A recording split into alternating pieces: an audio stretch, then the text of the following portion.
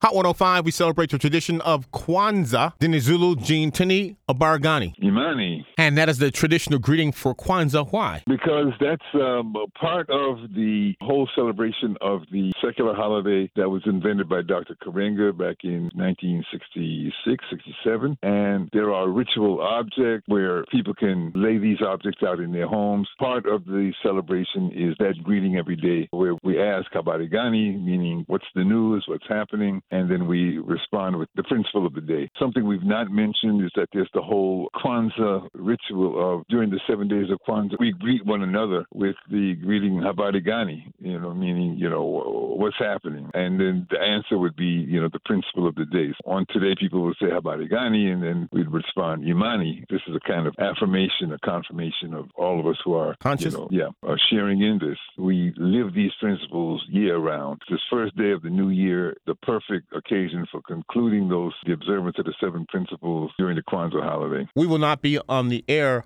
tomorrow, Saturday, January 1st. But what is that principle, which is the last day of Kwanzaa? Principle is Imani. It's the last of the 7 principles of the Nguzo Saba, as they're known in the Kiswahili language of Eastern Central Africa. It means faith.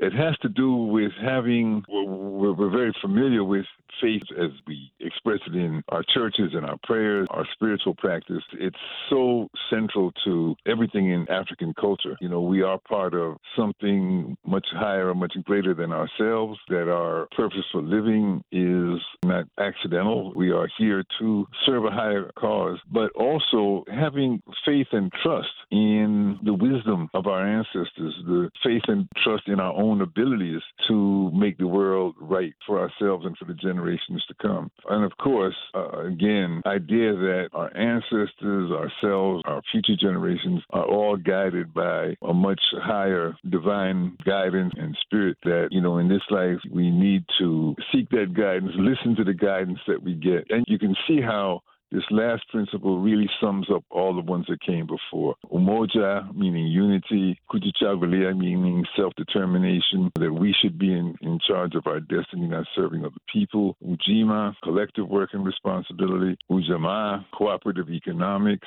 Nia, meaning purpose. Kuumba, meaning creativity. And Imani is just the knowledge, the faith that we have that all of this wisdom is here to serve us. And Omani will carry us until the next year, the next harvest. And if you'd like more information about Kwanzaa, there's lots of information online. We use our resources at libraries, talk to one another. We live these principles year round. This first day of the new year, the perfect occasion for concluding the observance of the 7 principles during the Kwanzaa holiday. Dinizulu Gene Tinnie, and I thank you for the explanation on the history and the purpose of the 7 principles of Kwanzaa. Thank you so much. Thank you very much for the invitation, Rodney, for including this segment every day of Kwanzaa.